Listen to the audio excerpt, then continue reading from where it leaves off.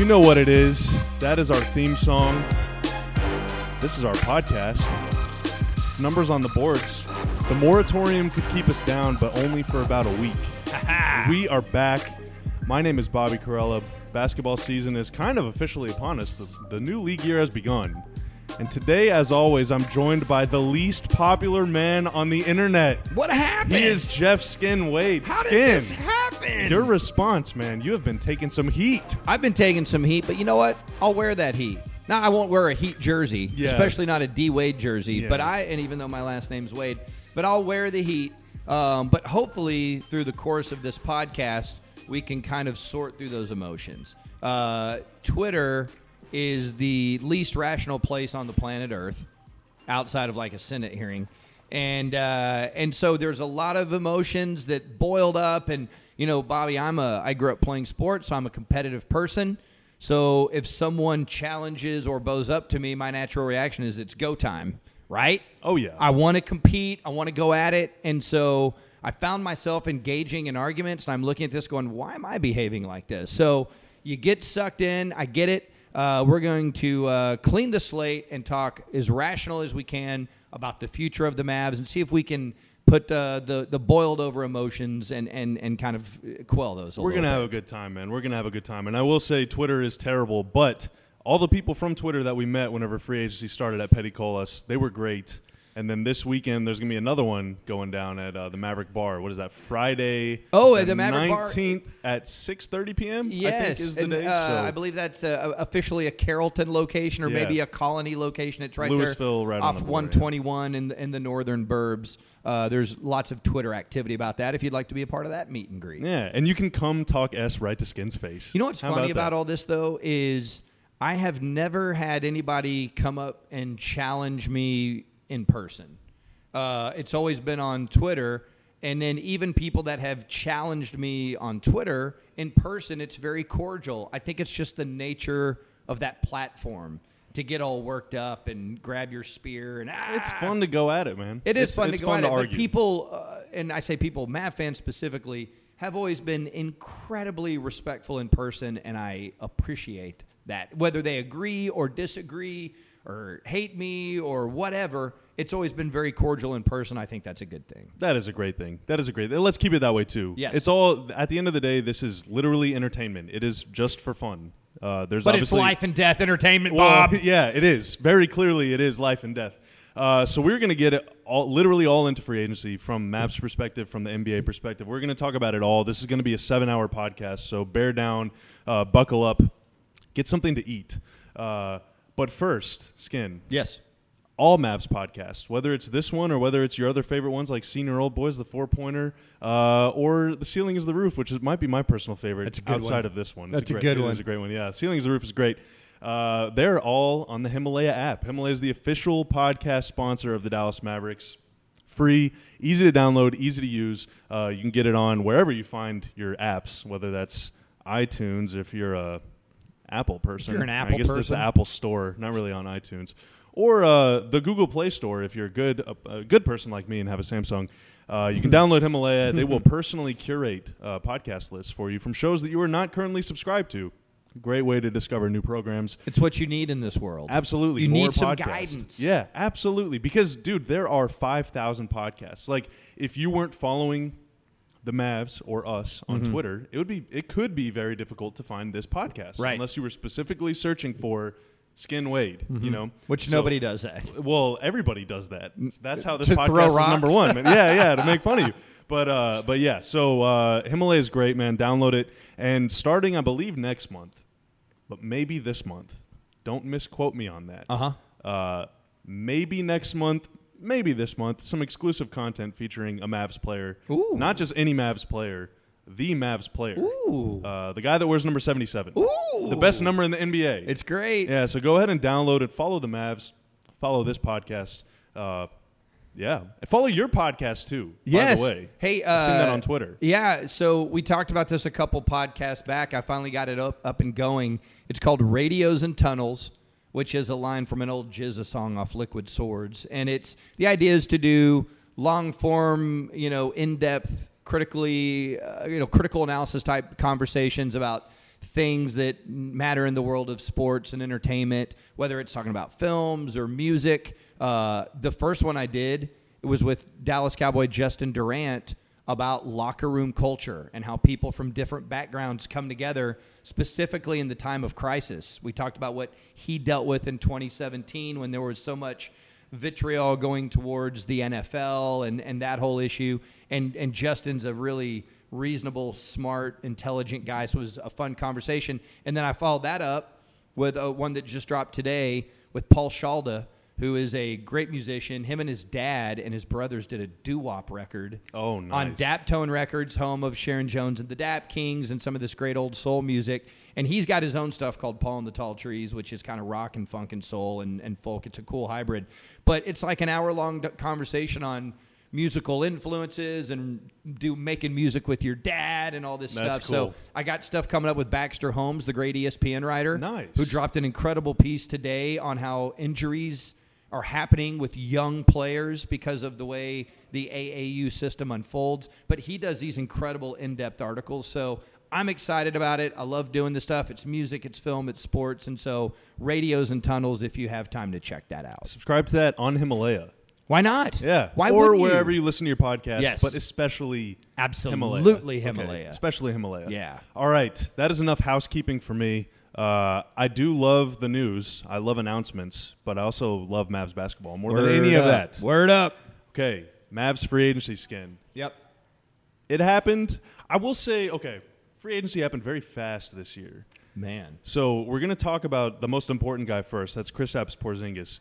He signed his contract, I want to say, on like the 8th or the 9th, and that was like the 115th transaction of the summer. Like, it was over fast. So even though it's only, July 15th, July 16th, today, 17th, I think. Yeah. Free agency is basically done. It's like we're talking about it in past tense already. It's crazy. Yeah. And the guys, there's some, talented veterans that are left, but it's going to be a lot of teams waiting to see what happens with their rosters. I mean, everyone's sort of dialed in on what their team is. So the day before free agency, I was at a social situation. I had a lot of NBA people there. And there was this kind of thought that, man, this might be a slow burn because everyone's going to wait to see how the KD domino falls and the Kyrie domino and the Kawhi domino. Those dominoes happened so fast, and there was really only one left, and it was Kawhi. And then that happened in almost literally the middle of the night. Yeah. A week later, I had an early tea time Saturday. I'm putting my phone down. I was like, man, I got to get some sleep. And then my phone explodes and starts levitating above my bedside table. I was like, what is happening? And then suddenly I'm up till 2 a.m. tweeting. Yeah. Because the Kawhi bomb was just incredible. But you're right. Initial rush, a huge explosion, and then a chill period for a week. And then the Kawhi domino fell, and now everything fell into place. Yeah, and the crazy thing is, you think about how fast free agency happens now, and people are like, well, 20 years ago it was much slower, but even 5 years ago it was much slower. Right. So if you have those time hop things that will show you old posts from many years ago, the day that Chandler Parsons signed in a nightclub with Cuban was after all of free agency was already over. Wow. In this season's NBA. So also, it is happening so much faster. Do you remember, I don't remember the exact time period, maybe you do because you're younger and have a fresher memory, but it seems to me that we waited on the Kevin Durant decision for 5 or 6 days. Yeah, I think he made his announcement on July 4th. Okay, so it was 4 days. But then in 2014, again, that was the same Chandler Parsons summer, everybody was waiting on LeBron. Right. And LeBron made his decision on the 8th or the 9th. Right. Could you imagine Yeah. if KD and Kyrie and all these other big guns, I mean, Kawhi waited pretty long, but can you imagine if everybody waited that long? KD waited until before free agency actually happened and then told the Nets he was going there. And apparently they're like, oh, great. Yeah. Yeah, There was no previous discussion Right. at all. I can't believe how fast he made up his mind. KD wanted to release it on his own platform, and Woj detonated it before he could do it. Yeah. I mean, it's just, wow. Dude, I will say the big winner of this summer is Woj promoting agents. Agents were the big winner of free agency this year. Absolutely. Shout out to Mark Bartlestein. He made more tweets than okay. Kristaps Porzingis. Yes. You might have heard of him. 7'3" guy. They call him the unicorn. I think at this point he's kind of become almost like an idea. I don't want to say an afterthought, but he was on the team technically heading into free agency. And so everybody assumed that re-signing him and giving him the max was already like a done deal, basically predetermined at the time when they traded for him. He's going to be here forever. Let me interrupt you. I'm saying that's the notion. Okay. Because I remember back in late January, a lot of, vitriol about why did they give up these assets? Yeah. He can just leave. And what is this? And it's like, I'm sure the Mavericks knew what they were doing. I'm very confident in that. But I don't ever recall there ever being a high-caliber rookie, or a high-caliber player on a rookie contract that didn't sign with his own team at least once. You know what I'm saying? Yeah, I mean, there's been like some. Generally, the guys that change teams, like Alan Crabb, players like that are like no high-level guys are going to go, I don't want this $158 million over 5 years. Let me play the market. I guess the most recent example is D'Angelo Russell, who was signed and traded because they needed to clear space to get KD. Right. So it's like an extraordinary circumstance. But he did sign with his team for the max. Yes. So it just doesn't. I understand wanting to get worked up, kind of, but at first there was people freaking out, and then a month later, oh well, that's done. And then when it did happen, everyone just sort of yawned. Mm-hmm. Yeah. Well, and if they would have waited, based on the way that the Knicks free agency went, as opposed to when you're comparing reality to expectation, they thought they were going to get KD and Kyrie. When that didn't happen, they would have signed Porzingis. So Porzingis would not have hit free agency at all. You'd be sitting here with the same roster that they had before the trade. Right. In fact, depending on what we've heard about Porzingis' dissatisfaction with that organization, he might have actually been the first player to turn down a max contract and go into unrestricted free agent. Who knows? Yeah. But my point being, he would have been the very first guy to ever do that in that position. Yeah, at that level. Yes. And had he stayed, maybe he was the guy that they would have traded to the Warriors for KD. Right. If KD chooses the Knicks. And then you got Steph with freaking Porzingis in Golden State. So I will take the bird in the hand over two in the bush. Absolutely. But trading for Porzingis did not guarantee that you were going to re-sign Porzingis. So that is not like just something that you have to take for granted. That is something that they had to actually sit down and negotiate. And if you see, they gave him the option. There was stuff about like injury insurance that people were worried about. I remember when they made that trade, like an hour after the trade went down, he's going to take the qualifying offer and play 1 year. So this is something that they had to actually sit down at the table and talk about. Yeah, and it's very significant, Bob, because you just mentioned the bird in the hand situation. There's a lot of different ways to look at free agency. And there, specifically in regards to the Mavs. And there's things to be disappointed about and things to be excited about, and a lot of it has to do with your own personal outlook and some of these kinds of things.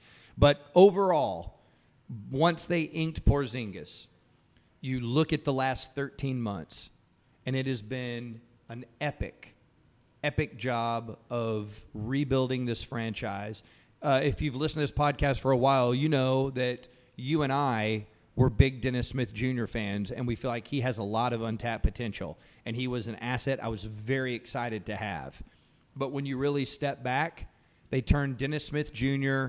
and some veterans and some future picks into two elite players under the age of 25. And now that we're spending all this time talking about dynamic duos in the NBA, just take every dynamic duo and throw them up there and look at the ages. And the Mavericks' future is way unwritten. It is amazingly bright. Yep. And we'll get into this in a little bit. This by no means like not getting another elite or all-star caliber player in free agency. That window hasn't closed.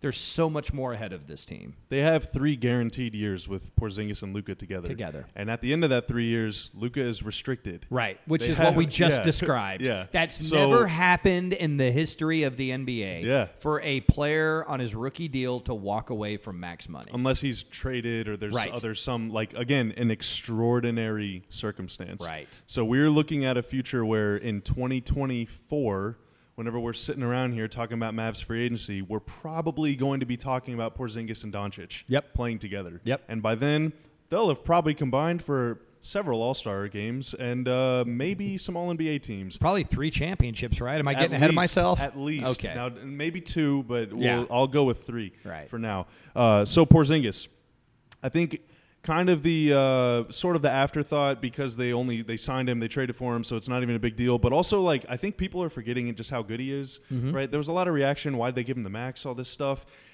It's because he's freaking awesome. He's a max player. In 2017-18, he was 22 years old. He made the All-Star team. And it's tough to talk about his game translating to the Mavs because he's not going to be the player here that he was in New York, not only because he's coming off a major knee injury, which I don't think personally is going to limit him all that much. I don't think it does at all. There's been a lot of very good things that have been coming out of the Mavs about him, really since they got him. I don't think that you're going to see a limited player physically. No. I think that they'll do the whole load management thing. I mean, Cuban's already gone on record, but I think they're getting the same physical specimen, if not even improved, because he's had a year and a half to build out his core. Yeah. He was a rail playing in New York. Yes. He was very skinny. You cannot be that skinny, be that height, be that athletic, and survive. Right. So he's built out his body. But I'm talking about specifically the player on the floor, his player profile, his archetype on offense. So his last season in New York, he shot 40% on threes, 39.5% on threes on 5 attempts per game, which is awesome. Mm-hmm. That is very, very, very good. It's not just good for a big guy. It's good great. for anybody. It's great 40% for anybody. on 5 attempts is like the gold standard. You're Yes. one of the best shooters in the league. Yes. But he's going to shoot more threes here, guaranteed. 43% of his total field goal attempts that season, where he's averaging 23 a game and making an all-star team. Almost half of his shots came from between 10 feet and the three-point line. So that's the mid-range. Mm-hmm. That's where you don't want to shoot from. Mm-hmm. Almost half of his shots came from that range because they're playing the triangle. He's running off pin downs into 19-footers. He's facing up at the elbow and taking like step-back 18-footers. His shots were not very good. He was very good at making them. Mm-hmm. He shot above 40% from the mid-range, which is pretty solid. But those are not the shots you want to take, right? And those are the shots that the Mavs are not taking. So we talk about like Bob Voulgaris, Haralabob coming in and modernizing the team. Well, the Mavericks have already been heading that way for a few years now. Right. Every year they're setting and then resetting the franchise record for three-point attempts in total and per game and all of that stuff. And Rick has been a big proponent of that, and he constantly references what Reggie Miller did for him when he coached him in Indiana. Yeah, absolutely. Well, in the 2011 Mavs, remember, they were knocked as the jump shooting team. Well, they shot threes all the way to a championship. Yes. So they kind of revolutionized the game. They sort of led to the Warriors. If we can talk about that later if you want. But the Mavs last year, only 6 teams took fewer mid-range shots from them than them. Okay. Yep. So these are like your Houstons, your Brooklyns, like your science experiment teams are the teams that are taking fewer mid-range shots than Dallas. That's interesting because I think Houston took more mid-range shots last year than they did the year before. Possibly. And if I remember correctly, that's a lot of Harden. I believe Golden State's mid-range shots went way up. Way up. But one of the reasons that happens is because when you sell out to run a guy off of the three-point line, then that mid-range is just wide open. Yeah, that's a lot of Klay Thompson. And so when we sit here and we talk about, the types of shots you want to take, one thing that is a truism from basketball at any level, the type of shots you want to take are open shots. Yep. I mean, I'll never forget this. I was probably 11, and I'm in the driveway with my dad. My dad was a really good player, and I'm like, all right, Dad, what's a move I can do? I'm in triple threat, and what's something I can do to free myself up for a shot? And his response was, well, why wouldn't you pass it? Exactly. It's like, and that stayed with me forever. It's like, hey, you don't have to go commando, bro. Pass the ball, pass and move. You guys work it long enough, you'll get the caliber of shots that you want. And so part of Golden State increasing their number of passes and shooting with range is that you compromise defenses, and there's a domino effect that creates all kinds of open NBA shots. players are very fast-skinned, but do you want to know what's faster than an NBA player? The basketball. The ball Yes. is much faster. So if you pass it, you will get open. Everybody line up on the baseline, and your coach goes, take off running. And then you sprint, and then when you get to about half court, he rears back and throws a baseball pass, and the ball sails over your head. Yeah. Point proved, Exactly, dude. It moves fast, so you got to keep the ball moving, and that's why a lot of what Porzingis was doing in New York is not going to come to Dallas. It's a lot of these like post-ups. The largest volume of his offense was consisted of post-ups. Mm-hmm. So he's not going to be doing that. He might post up a little bit because it's a especially weapon. On switches, yeah. Right. But he's not going to be doing that. He's going to be facing up. He's going to be shooting threes off the spot up, off some screens, maybe with big guys, whatever. The reason that I'm talking about all this stuff, okay, you hear about the math revolution and points per shot and all that stuff. So this is kind of an example. If you're one of those people sitting at home and you hate watching teams jack threes, this is going to tell you why they do it. So last year, you're right. The Warriors took a ton of mid-range shots.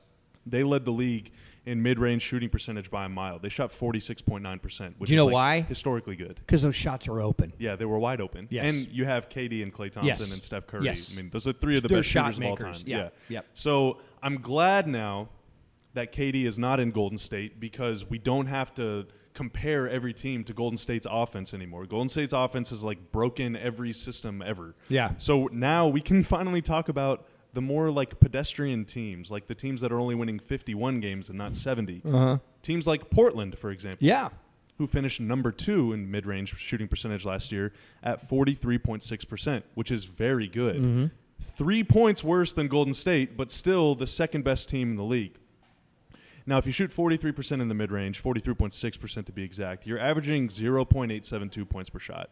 Give it to me again. 0.872 points per shot. Now, Skin, math question. What would you need to shoot from 3 in order to average 0.872 points per shot? Okay, so if I do 10 shots and I've made 3, that's about 9 or 8. So you'd need to make 2 2/3 threes out of every 10 shots. You would need to shoot 29% on pretty threes. close. So if every single mid-range shot that you took was from 3 instead, you would only need to shoot 29% to be as good as the second best team. That's why threes are good. Yes. Because if you shoot 29 from 3, you're out of the league. Everybody that's good is shooting like 38, 39, like Porzingis, 40%. That's why you're moving everything back behind the three-point line. Luka last season ended up shooting, I think, 33.2% or 32.3% or something from 3. Still way better than all these guys shooting mid-range shots. Right. Way better. Way more efficient over the course of an 82-game season. And so that's why Porzingis, instead of taking 5 threes and 8 mid-range shots, will probably be taking 8 threes and 5 mid-range shots. So you're going to see his efficiency go way up, and his points are going to follow too. Yeah, okay, and those percentages, I want to stay on the Porzingis bit for a bit. Yeah. But when we start talking about Delon Wright, I want to come back to those percentages you were just talking about. Because I think it's going to be relevant to that discussion as well. Okay. I encourage everybody, if you're not already following Bob on Twitter, go to @BobbyCarella. You've been posting a few Porzingis highlights, so to speak. And so a couple things I want to hit. Number one, by the time he hits the court for the Mavs, it'll have been like 20 to 21 months since he's played in an NBA game. That's an eternity for sports. It's a really long time. So people forget just how good he is. And so I like that you've been putting these clips out to kind of remind everybody. But even still, to your original point, those clips don't even really fully tell the story because our floor will be spaced so differently. And the reason, so I'm not going to blow the guy's spot up, but I know this other professional athlete from another sport who's a Laker fan, and we were talking about the Lakers. This is before LeBron James. No, another sport. Okay.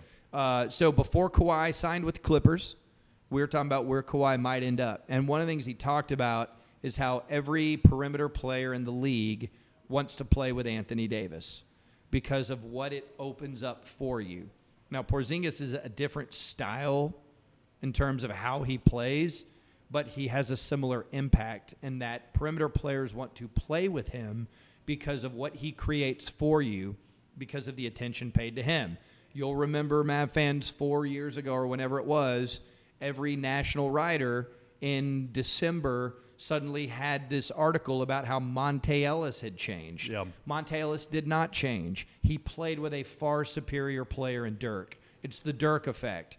The geometry of your floor changes. The opportunities become more plentiful and more productive when you are a perimeter player playing with a caliber of offensive big like an Anthony Davis or Porzingis or Dirk. It changes everything for you.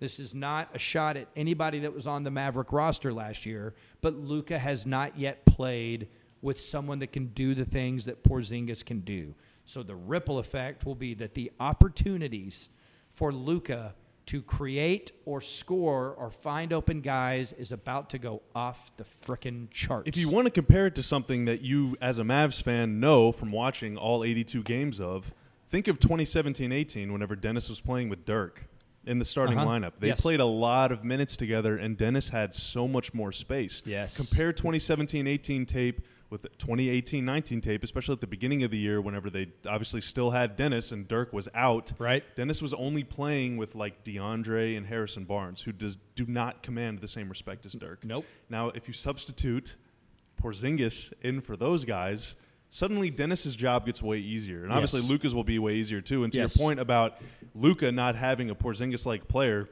Porzingis does not have a Luka-like player either. Nope. In his past resume, I guess the best player he's played with is Carmelo, who's not handling the ball. And if he is, he's definitely not passing. The point guards on the Knicks the year that Porzingis made the All-Star team were Jarrett Jack and Frank Ntilikina. I mean, he averaged 23 a game with Jarrett Jack and Frank Ntilikina. Jarrett Jack is a great human. He's loved by all the dudes in the league. He has never been a premier point guard. Yes. Not even close. And He's he a was great their starter. backup. He was their starter. Right. Playing big minutes, and they were like hovering around 500 at the time he got hurt because Porzingis is that good. Yeah. One superstar makes a big difference for an NBA team. Two, now you're cooking. It breaks it. And again, I mean, I'm glad. Thank you for promoting my Twitter. Please follow me. But if you don't follow me, then delete Twitter because Twitter's not worth it. But if you do follow me, look at those Porzingis videos because he can do things that 7'3" humans cannot do. There was one clip that you posted, and he basically caught the ball kind of in the high post, about 18 feet, and he turned, and then he dribbled back out and effortlessly drained a three. And one guy's response was, and it was fine, it was valid. One guy's response was, wait, he already had good position. Why did he shoot the more difficult shot? It is a fair question. And if you look, because when he turns, there is a defender shading to the right, his right, okay? That defender's man has gone to the other side of the floor, and he doesn't care. Mm-hmm. They're flooding that side of the floor. So Porzingis can either just shoot over the top, or he can go hard left, but maybe he's not comfortable doing that. So he backed out to create more space to let that other defender. Now, if that other defender doesn't go find his man, now they've got a problem. And when he created more space, it's like, oh, I'll just drain this wide open three. Thanks, guys. It's just that's the way that everything leverages against one another in a half-court situation. Do you want to know something that's kind of depressing? Well, I don't know. I'm trying to be positive here. Well, let me bring the mood down a little bit. Damn it, that Bob. Three that he made, Yep. That was a step-back three. Yep. That was the only step-back three he attempted that season. No way. Every single other shot that he took was either a catch-and-shoot three or like some type of like stepping into it. He did not take a single step-back three all year. Can I tell a super quick story? Yeah. Do you remember the Saturday night game at Utah, second night of a back-to-back? It was in March, I think. Dirk scored 19 that game. Yes. Yeah. All right. So Luka didn't play in that game. Mm-hmm. All right. Porzingis had gotten to the point in the season where he's traveling with the team. So on the road, your routines are a little different. Dude, that was a Mavs Saturday night. You were at that game. That was a Mavs Saturday night. I was at that game. Yeah. So the guys come out and they get warmed up, and Dirk is signing autographs. Then they all go back to get ready for the game, and Luka and Porzingis are out on the floor going through routines. And I'm standing there watching it because I've already shot the pregame thing. And I'm watching on opposite sides of the floor Luka and Porzingis match each other, step back three for step back three. And it's so effing delicious, Bob. I mean, I'm watching this going, and then people go, oh, it's war. No, I'm watching a 7'3" guy jab, step back, and rain threes from the 45-degree angle. And then Luka does it, and then he does it, and then Luka does it. And I'm watching this going, good luck, everybody. Yeah, those are two giant people. Those are two giant people. This is my 2019-2020. I'm watching a preview right now, and I get it. Because you haven't seen it out there. I get the trepidation or the cynicism or I want to guard my little sports heart. I get it. I'm telling you, I've seen the future. It's coming. It's going to dance on your head.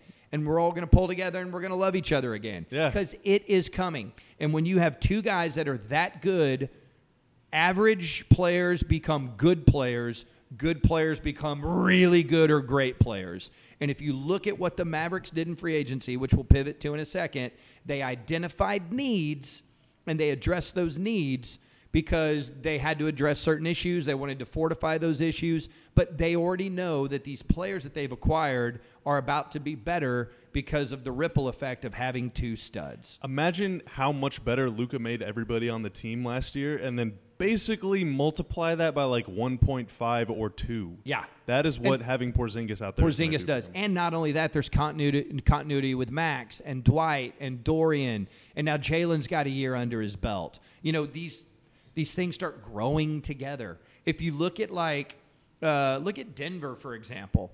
Denver's banking on continuity. They've added they made some nice little moves, but they kept their team together and they're plowing forward. Milwaukee lost an important guy in Brogdon, but they're keeping their team together and plowing forward. There is beauty in continuity. Guys learn each other's games. They get better. They trust each other more. That's a beautiful thing in sports.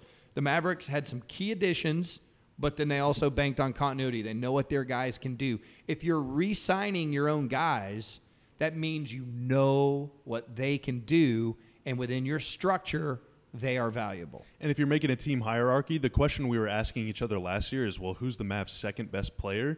And for most of the season, it was J.J. Barea. Yeah. Now the question is, who's their third best player? And I think the more fun question is the Mavs' second best player better than X team's best player? Yeah, and I like this conversation too, Bobby, because I think there's, we start getting into the meaning of words. Because in a vacuum, their third best player might be somebody different than who is their third most effective player or important player. Because now, once you have two stars, you start getting into roles. Let me give you an example. Tyson Chandler was a role player here. Now, Dennis Rodman made the Hall of Fame as a role player. Some people look at role players, that's a lower tier guy and he doesn't matter. No, it's not. It means he has a defined role that is important to the team outside of whatever his individual talents are, and he embraces that role. That's what a role player is. And so if you look at what is on this roster, they got a lot of guys that are embracing roles with fervor, with zest, and ready to be a part of something that's winning. Yeah, absolutely. And when you have two superstars, makes everybody's job easier. For sure. The thesis on Porzingis, he is being plucked from the most conservative system in basketball, the triangle offense, and is being put into one of the most progressive systems. We can't conceive of what he's going to do, but I promise you it's going to be amazing. That is Kristaps Porzingis. Please, for the love of God, be excited about Kristaps Porzingis. He's going to be amazing. I'm willing to cut people some slack because they haven't been able to put their eyeballs on it. But I'm also saying, man, if you can't get excited about this, just take a step back and just, what is your overall approach to life? Because you can probably, I try to better myself all the time. I fail all the time. I have a lot of cynicism in my heart, so I have to work on those sorts of things. But when it's right in front of you and the lights are flashing, take a look at it. Yeah. It's pretty awesome. Yeah, and we don't have to wait too much longer. Nope. Preseason starts in under 3 months, so we're getting close. Okay, so now let's pivot to the other guys. It's canon now because Mark Cuban did say it on an interview. I think that was televised on national TV. So, there's no running from it anymore. Yep. The Mavs wanted Kemba Walker. We can say that. That's not tampering at this point. They were targeting Kemba Walker. Kemba went to Boston. I think something pretty unexpected happened. In a summer full of shocks, Al Horford opting out to me was it ranked up there. I'll just say this. I firmly believe that if Horford did not opt out, then Kemba Walker would have been a Mav. I'm about 99% confident in that. I'm pretty with you. Okay, something unexpected happens, you got to pivot. And there were a whole lot of players that people on Twitter have been pining for a very long time. And even I know you were like a big Pat Beverly fan, for example. Mm-hmm. There were people out there that were big Bojan Bogdanovic fans. There were people out there that really wanted Malcolm Brogdon. Right? Yeah, there was a whole lot of players. And we can get into why the Mavs did or didn't want them. We can spend the rest of our lives debating that. But Cuban, if you take him at his word, said that the Mavs immediately went from Kemba to Delon Wright. And now I'm not sure that I believe that, but the Danny Green rumor started immediately after Kemba 2, and the math with Danny Green and Delon Wright works out. So I kind of do believe that was a pretty quick shift. I absolutely believe. So I think that, one of the things that I disagreed with people on Twitter about is if something doesn't work out the way you want it to, that doesn't mean that your team was ill-prepared or didn't have a plan. Mm. I mean, that's just a weird place to go to, I think. That, to me, that is you're really just being upset right now and you're kind of being irrational. If you really think that the Mavericks just showed up on Sunday morning and go, hey, what do you guys want to do in free agency? Anybody got any ideas? I mean, I don't think you're really thinking through this. I think you're just venting and being frustrated. That's all fine. So let me give you an example that I think fits the Delon Wright statement that Cuban made. They identified Al-Farouq Aminu and called him immediately in free agency the first year they got him, right? Now, was he their number one priority, guys? I don't want anybody doing anything until we get Al-Farouq Aminu inked. Yeah. No. But they put in so much work. There are tiers of guys that they want to fill certain roles. They project what those salaries might be and how gettable those players are and do they fit. So I would say look at Delon Wright for different reasons, but in a similar vein as to what they decided. Hey, look, we think Aminu can fill this role. We think we can develop his shot. We think we can improve his game. He's a former lottery talent. We think he's gettable. Like New Orleans doesn't want him anymore at the time that he was a Pelican, or I don't even know what their mascot was at the time. So anyways. They were the Pelicans. Okay. So my whole point being is that I don't think that their entire free agency hinged on the acquisition of Delon Wright, but they had him in the hopper, and they thought he was gettable. And if you look at the timing of the rumors from Sunday night, are they going after Dragic? Are they going after Olynyk? What are they doing here? And then Billy Duffy had these comments that Ramona Shelburne, quoted, and on and on. I think what you just laid out is very, very accurate. And I think if you look at the cap space they had and the money they had, they looked at it and go, all right, depending on what we do with certain contracts to get to a certain cap space, it's very conceivable that we could come out of this free agency with a Danny Green, a Delon Wright, and a Seth Curry, depending on how these dominoes fall. We want Kemba Walker because he's a game changer. He's all NBA. But, okay, we don't have Kemba. And I think they were pretty confident that by the time the weekend arrived, they knew they weren't getting Kemba, so they started making other plans, all right? So when you look at the way things fell, Danny Green was going to wait to see what happened with Kawhi. So then I saw other criticism on Twitter that was like, look at everything that's happened while we're waiting on Danny Green. I'm like, I'm sorry, what happened from Monday to Friday? Because I don't remember anything happening. Literally, if it didn't happen in the first 5 minutes, it didn't happen at all. Right, Basically. Everything happened Sunday night. I think they could have pulled the trigger on a Miami deal if they wanted, but I think they were more interested in these other pieces. And nothing happened from Monday to Friday to change all that. I think they felt literally like nothing. other than them acquiring Seth. Yep. And if you look at the money Seth signed for, they still very likely could have pulled off, if he wanted to come here, Danny Green and Delon Wright. Yep. Nothing was leveraged against the other that happened in the meantime. It's real simple to break out a spreadsheet. You know what happened in free agency now, and you can see how the numbers add up to make the acquisitions that they wanted to make after Kemba didn't work out. And I just think it just takes a little deductive reasoning. But if you want to be emotional about it, you're not going to see this, and you're instead going to bring up past mistakes the team has made and go, see, it's this all over again. See? It's like, no, this is what they wanted to happen. And look, I love the Dallas Mavericks. I think it's pretty obvious. But if I'm being fair to myself, playing with LeBron and Anthony Davis is a more advantageous situation to winning a championship right now than playing with Porzingis and Luka when Porzingis hasn't played in a year and a half. And Danny Green said those guys are 2 to 3 years away. Danny Green is 32 and wanted to compete for a championship right now.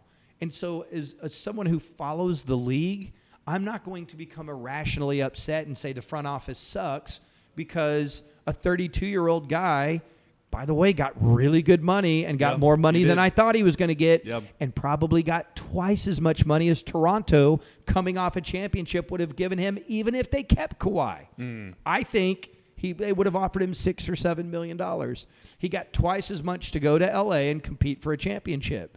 So just hats off to him, man. Right. Take off all the time. It's a business. Right. So just take off your rookie year Jason Kidd jersey for 1 minute and take the Mav koozie off of your beer and step back and be an analytical person that follows the league and go, oh, I get it. It's not a reflection of the front office. It's not a reflection of where Luka and Porzingis are headed.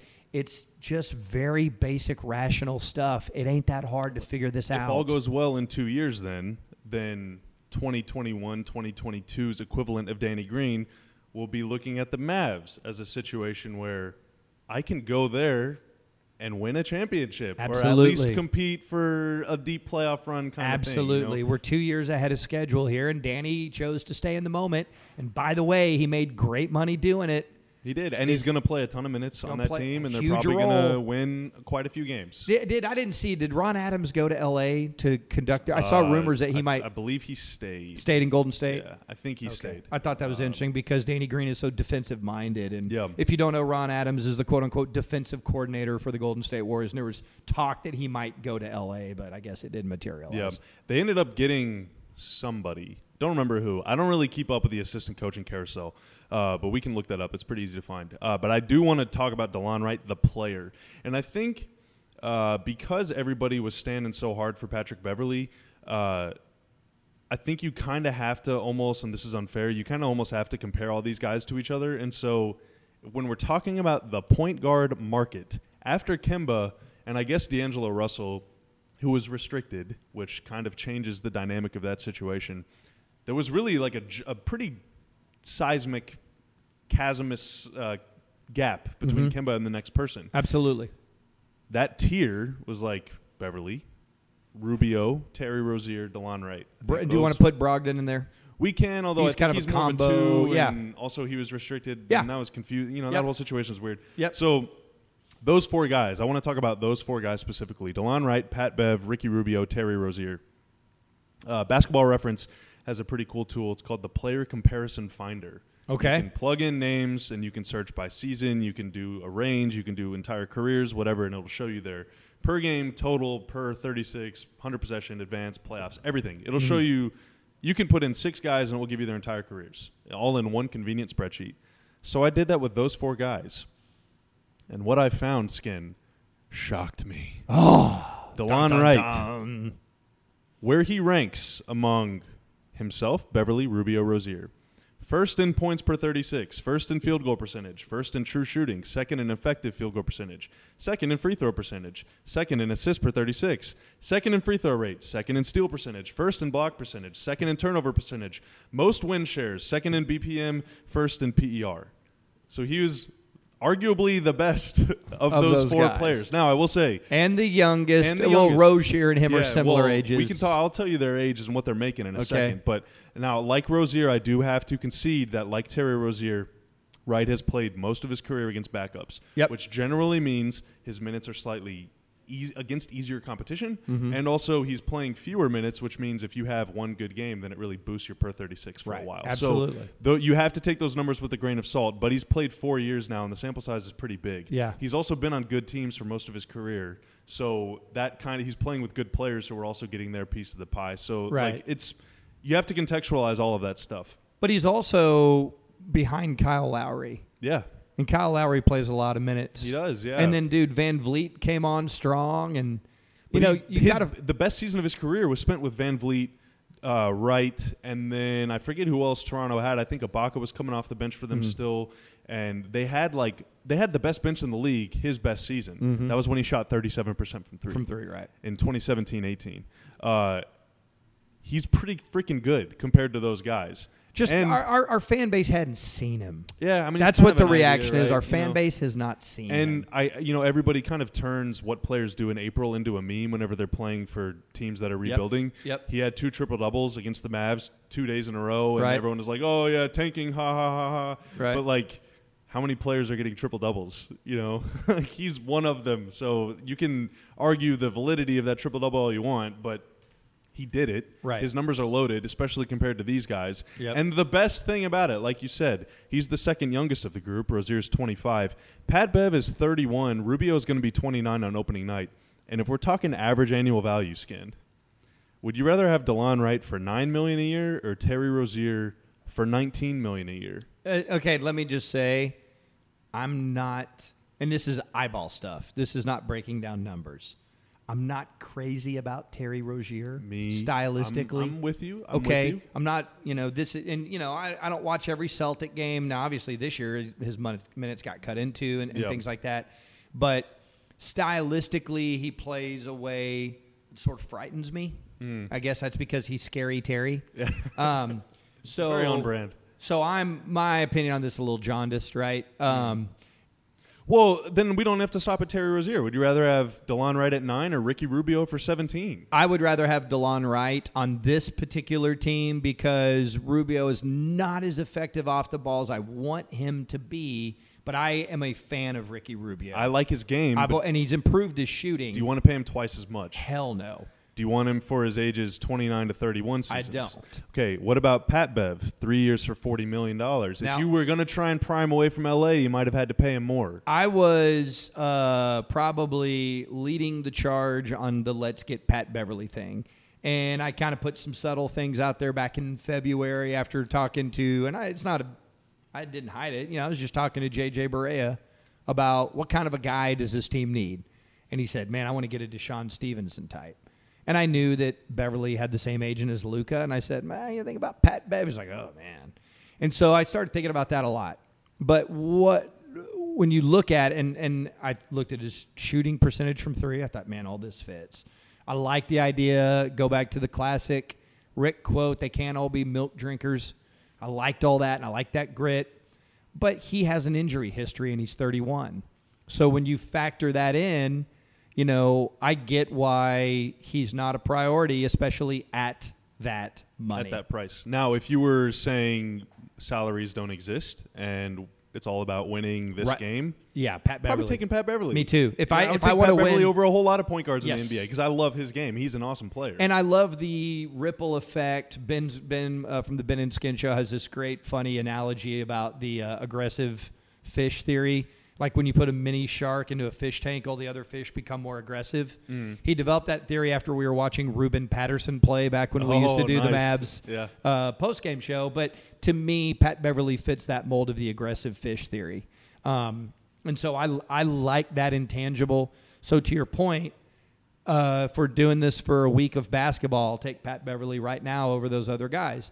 If we're talking about the future of the team and we're talking about salary and all those things, Delon Wright makes a hell of a lot more sense. Yep. And then to go full circle. Or at least a hell of a lot of sense. Yes. So if you can't get Beverly, which he claims to have turned down $50 million to stay in L.A., like, I don't think you were getting him. No, by the way, that's not That true. could have been a lie, That's but a lie. mean, I'm just saying that's what he said. I heard rumors from one guy that knows stuff. He was like, and this was midnight or mid-evening on free agent night, was like, man, Pat thinks he's going to get a 1-year offer from the Clippers. Oh, wow. And so there was a lot of, if you go back and look at the people's timelines, man, there's a lot of smoke blowing going on. Yep. And he eventually got that offer that was floated 3 weeks before free agency of 3 and 41. Yep. That's what he got. Yep. And that was out there weeks before and now they free get agency. to play with Pat Bev, Paul George, and Kawhi Leonard. Is that the best defensive team in the league? That's going to on be the perimeter? obnoxious, dude. Yeah. Poor Luka. Yeah. So yeah, coming full circle, though, back to Delon Wright and back to what we started talking about with Porzingis, the caliber of shots that Delon Wright is going to get here is going to be far greater than what he got in that great run in Memphis after the Valanciunas-Gasol trade. He was a part of that. Mm-hmm. I think if you saw him play those games against the Mavs, everything was going through him, right? Yep. He's going to be playing more off the ball because of the skills of Luka and Porzingis. And that 37% three-point percentage that you throw out, I think it's going to be a lot closer to that than the 33% of what he had in Memphis. I would hope so, man. Because of the caliber of the shots that he's going to get. Yeah, and even if, maybe it's not 37, but 35 is fine. Oh, yeah. I mean, and as long as you're good enough to command some type of defensive attention. Yeah. Right? Everyone always goes back to the 14-15 Mavs. That offense was incredible. They were on pace to break every record of all time, and then they added Rondo, and all of a sudden when Rondo didn't have the ball, no one guarded him. Right. And that ruined the entire system. Dude, you know why? One of the things, so the Mavericks, or people were frustrated that Jameer Nelson started shooting off the season shooting so cold, and they're like, man, this is going to be a problem. But even then, people still cared about him. Yeah. So they had to guard him because Jameer Nelson's hit shots in this league. Yep. You're not going to leave a veteran guy wide open. And so what's the ripple effect? Their offense is humming. Yeah. It's humming. And they're going to be playing in a whole lot of space, too. And this is one thing, it's kind of tough to, measure with numbers. NBA does track drives, but they're not really, drives. Like, a drive statistically is you take one dribble toward the basket. That counts as a drive. Yeah. So they're not really measuring like from the 3-point line to the rim. That's probably like some proprietary stuff that maybe Haralabob knows about and that we don't. But Delon Wright drives a lot. I think that his role here is going to kind of be like Milwaukee Eric Bledsoe. Oh, that's like, interesting. Just good enough at shooting the three, be a very active, like menacing guy on defense, a force, and just slash and kick out. I kind of saw him. Yeah, slashing is a better word, and probably better comparison than what I was kind of envisioning. I was almost envisioning a variation of Sean Livingston. He's a better shooter than Livingston. I think Livingston's got a better gift for playmaking, but there's something in between where he can operate in those spaces and keep the ball moving. Yeah. And then Livingston's a great defender. By my eyeballs, I think he's a great defender. Or at least in his prime. Yeah. But even in his older age, he anticipated angles and used his length. I think that Delon Wright's going to really flourish defensively. He's going to flourish pushing the ball in transition after getting rebounds. He's a really good rebounder, and I think he's going to knock down his fair share of open shots. I think people are going to be very satisfied with what he is for this team. He's a really nice player, man. He's a really nice player, and a lot of first-round pedigree. This isn't. Yeah, well, and the Mavericks were going to draft him if he was there. Yeah. And he got taken one pick before him, and they took Justin. And it was between Delon Wright and Justin Anderson. Yeah. That's, I guess, the public word, but that's also what I've heard from people that were in that room at the time. So they got a guy that they've always liked. Yeah.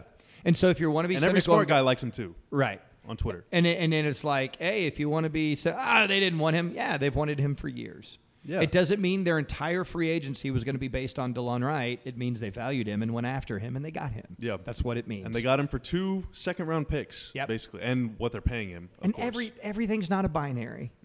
It's not. It's either 100% this way or 100% that way. There's areas in between. It's okay to live in those spaces, everybody. That's the real world. I mean, clearly they wanted to sign Kemba Walker to play point guard. Yes. That was their number one goal. And he could have played off the ball here, too. Yeah. They ended up signing a guy who's also pretty good. He's a pretty good player. There's nothing wrong with saying that. Very good defender, good driver, just a solid overall player.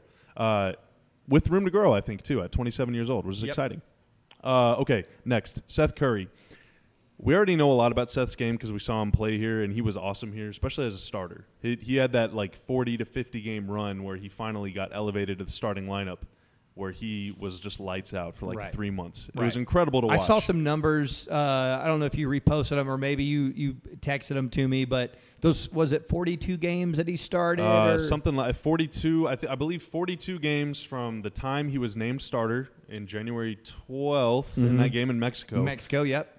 Basically, to the time that he hurt his shoulder. I think it was a shoulder injury that sidelined him the rest of the year, but like he tweaked it one game, missed a game, came back, played 2 games, and wasn't very good, and then they shut him down. So from the time he was named a starter to the time where he hurt his shoulder, he was averaging, I don't know the exact numbers, but something like 14, 15 points per game, 50% from the field, 44 from 3, 88 from the free throw line.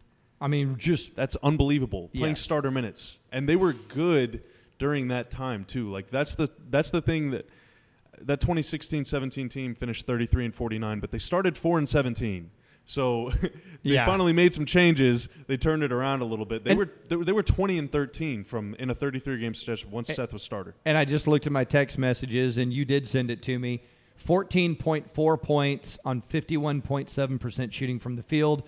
49.7 on 4.7 trays. God. That's good for a 63% effective field goal percentage. You said, for reference, Gary Harris led all guards in effective field goal percentage this season at 58.7%. So he was by leaps and bounds. Steph Curry finished at 58%. Yeah. So Seth was a calculator. And that was from December 10th to March 10th, 42 games, 1,200 minutes. Yeah. So not a small sample size. Now, how would you describe his role on the team? How did you see him? What was he? Was he a point guard, a combo guard, an off guard? On that team? Yes, during that stretch. At his best, he was playing with Yogi, and I think Yogi is like, if you had to pin Yogi at a position, Yogi would be a shooting guard, like an off guard. Yep. So Seth was handling the ball a whole lot. Now, they did a couple times play him at point, pure point, with like wings around him, and it wasn't as good. Right. I think he's best when playing off someone. Secondary playmaker. Fortunately, They got Luka Yes. and they got JJ, and I Yes. think, or if JJ's still doing his Achilles thing, I mean, they still got Brunson too. Oh my God, Brunson Seth- is so forgotten. Yeah. Brunson, really good, Yeah. by the way. Really, really good player. I think Seth here on his comeback tour, I don't think that he'll be starting. Now he could be, but I don't think so. I think don't that either. they're committed to the big ball Yep. with Delon and Luka. Let's rebound with our wings. Yeah. Too. Let's get size Not and defense. just our wings. Yeah, let's get size and defense. And now Seth, man-to-man, not the best defender in the world, but within the construct of a team, he played really well with the Mavs and was pretty good in Portland too, just stealing, running guys off the three-point line. Like, he's just an active guy. Active hands makes plays. So I think he'll come off the bench here. I don't know what he'll be doing. I would imagine because you have Barea and Brunson, he'll be playing off ball. He'll be which is shooting, fine. Bob. Yeah, he'll be spotting up in the corner where he's a lifetime 50% three-point shooter. Yeah. Like, he has the highest three-point percentage among all active players in the NBA. Outstanding. He is the best. Now, Steph is obviously the best, but by percentage, Seth is the best three-point shooter in the league. God, I'd love to be in an empty gym watching them shoot it out. Oh, it would be incredible. Yeah. Seth has shot 45% from three in 2 of his last 3 seasons. Like, the guy is a machine. He's unbelievable. Last season in Portland, he shot 49.7% on catch and shoot threes. Crazy. 50% whenever he caught it and then shot it. Crazy. He's playing with Luka now, so Yeah. the guy is awesome. He is awesome. And if we're talking about needs, right, the Mavericks needed shooting more than anything else. You talk about rebounding all you want, defense. They needed three-point shooting. They were 28th in shooting above the break last season. I think they were 26th overall. After the trades, they were like 29th. They shot in the 30s, like low 30s, 31, 32, way too many times last season. Right. So you had Seth, you had Porzingis. Those are 2 guys that could shoot 40%. All of a sudden, you're going from like 33% to like 35%, And it's which gets significant. you an extra couple points per game. Yep. And all of a sudden, you're winning games. Yep. It's again, they have addressed needs very methodically. Yep. And you can wait for the results. You can project out the results. You can be disappointed. All of that is a choice that you just want to take to this thing. I'm very, very convinced that when this team hits the floor, Mavericks or Maverick fans will be like, oh, my God, this is great. Yeah. This is so much fun to watch. And they have, too. I mean, last year, depth was, I think, a strength of theirs. But their actual starting lineup it struggled at times. Oh, yeah. You know, so Especially after the All-Star break. absolutely, yeah. my So God. you add a superstar in Porzingis, and then you add Delon Wright, who can defend point guards, who it didn't matter who started at point for the Mavs last year. They struggled defensively. Like Jalen Brunson, really, really good offensive player. His Smaller defensive dude. numbers were not that good. He's a smaller guy. Yeah, smaller guy. He got beat by screens. He got, it's with how much pick and roll there's being played in the NBA right now, you have to be able to sidestep or embrace a screen from a big man. You just have to be able to do that. And Brunson last year chasing Steph around, like, he just got lost in the weeds, I think, a lot. And that happens with rookies, right? Just generally, Luka did that too. You address your point guard defense with Wright. You address your shooting with Seth. You get a big guy in Boban, which isn't official yet, but Cuban is holding a shirt up, so I feel like we can mention him. And then you add a superstar in Porzingis, all of a sudden your starting lineup is way better. Yeah. Like, it's just way better. And so I think you add depth, but you also add quality starters. So a rising tide lifts all boats. Yep. You know what I mean? Yeah, I think that's a great way to put it. I'm super, super bullish on this team. Yeah. Now, depending on what happens throughout the course of the year, if no major trades or anything happens, what kind of cap space do you anticipate being available to the Mavericks next year, potentially? It depends on a lot of things. Right. And so we're not going to talk about, hey, trade this guy or cut this guy. I'm just saying, if you go through the process of things teams typically do, what kind of a position could the Mavericks be in? So right now, they still have that $11.8 million trade exception, which they could use or not. Up until the Basically, the trade Porzingis deadline. deal, right? Yeah, no, that's the from Barnes. So yeah, February 7th. right. I think. Up until the trade deadline. Yeah, so basically the trade deadline. Now, if they don't use it, it's gone. Yeah. If they use it, it will presumably be for a player That who they are want. either going to have under control next season Yeah. or are planning to re-sign. Right. So, but let's assume that they don't use it. Yep. So if the trade exception disappears and they don't sign anybody to a long-term deal in between now and the season, they're looking at about $11 million in cap space next season. Mm-hmm. How is that possible? They're way over the cap right now. Well, Courtney Lee's contract is expiring, And they got pretty creative with, like, Delon Wright. His contract is descending. Dorian Finney-Smith's contract is flat. Tim Hardaway has a player option for $1 million less than what he's making right now. Mm-hmm. And the cap is projected right now to go up by about $9 million. Yep. So when you add 9 and then you subtract all of the things that they're going to net, the net is it's positive. So they're looking at about $11 million in space. But this is where, like, CBA language gets all very confusing. They're going to have a first-round pick. Mm-hmm. And once you sign the first-round pick, he counts against your cap. Yep. And if you don't sign your first-round pick, you have a cap hold for basically the value of what you're going to sign him at anyway. Right. And so depending on where their pick is, or even if they use it, let's say they win the lottery. Well, Zion is making $10 million this year. That cuts into If they have the 28th pick, well, that's only about like $2 or $3 million. So that will have a heavy influence, a heavy impact on their cap space. And now you hear about the step-in rule where you can't trade future first-round picks. They owe their 21 pick to the Knicks, so they cannot trade their 2020 first-round pick today, but they could once they draft that player. Yeah, you can trade draft rights. Yeah. So they may or may not have a draft pick to sign. Depending on what happens, like Ryan Brokoff, for example. Do they want to bring Ryan Brokoff back? If not, he has a cap hold for about $2 million. If you want to keep him, that cuts into your cap space. I have him down for 15 a game this year. Am I being overly optimistic? 18, 19. Okay, good. Yeah. Good. We're on the same page Yeah, here. keep moving it up. Yep. And then there's other things, too, like Justin Jackson has a team option. Maybe they pick it up. Maybe they don't. Potential starter Justin Jackson. Yeah, who I think, I'm with you. I could see him as the starter. Yeah. I think that it's his position to lose right now. I think him and Dorian are going to be locked because I think they currently see Luka and Delon as their backcourt, which opens up a spot for the 3. And I think, there's a lot of guys in the mix, right? But I think Justin and Dorian both potentially fit what they would want out of that position. Yeah, and then you can bring Tim in for offense in the backcourt along with Seth and along with Brunson and Barea, too. They got a lot of... Yes. Now, the meme about the Mavs is that if you're not under 6 foot, then like you're going to get 30 minutes a game here. Right. They're much taller now. Yes. Like Tim Hardaway is... Barea is still their shortest player, but Tim Hardaway and Jalen Brunson, I think, are next at like 6'3", 6'4". Seth is what, 6? Seth is pretty tall. I think Seth is shorter than Tim Hardaway Jr. Is he like 6'2", 6'3", probably? And that's based on walking by them. Okay. Like, I don't know what they're listed at on Basketball Reference. Yeah. But I think Seth is shorter than Hardaway Jr. Okay. Well.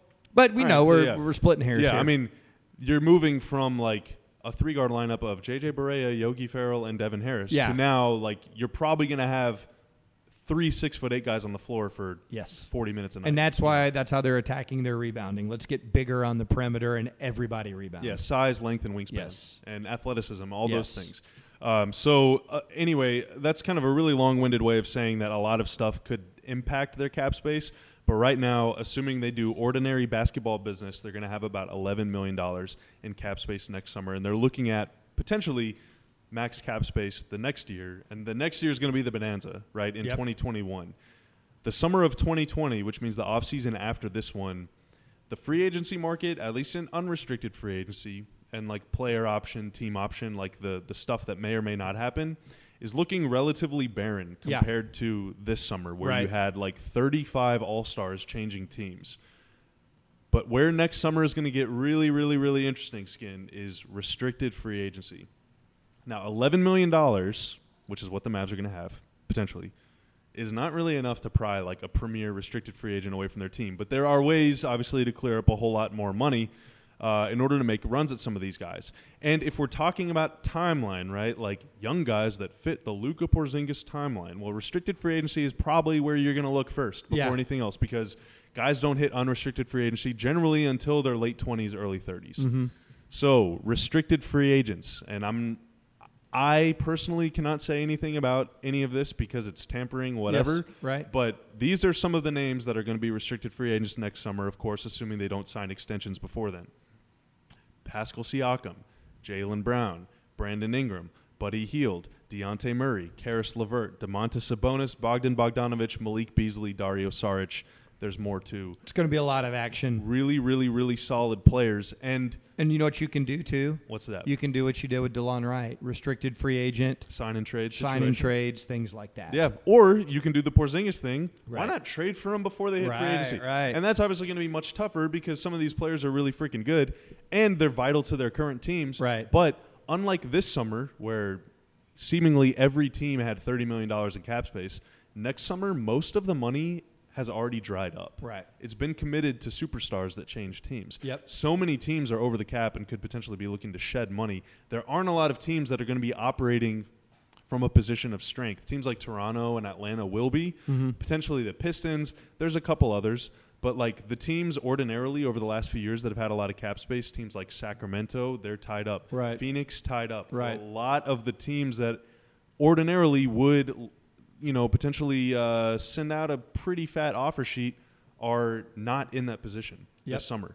So I don't know what the market is going to look like, but if you're trying to get restricted free agency, maybe that is the better route to go next summer. That's going to be the big storyline to follow this season for me. And you identified it. It's the Porzingis maneuver. Yeah. It's exactly what they did. Now, their ammo is much more limited than it was when but they you know got what you Porzingis, can do? Like, let's say they do get a good first-round pick, and a team is, like, looking at their restricted free agent. They're going, I don't know what my money situation is. You can trade the rights to that guy and a future pick and maybe a smaller contract for a restricted free agent, a sign-and trade that you really there's a lot want. of ways to do it. Yeah. There's a lot of ways to do it. And, I mean, again, it's still early, so all of these players could sign extensions. Yep.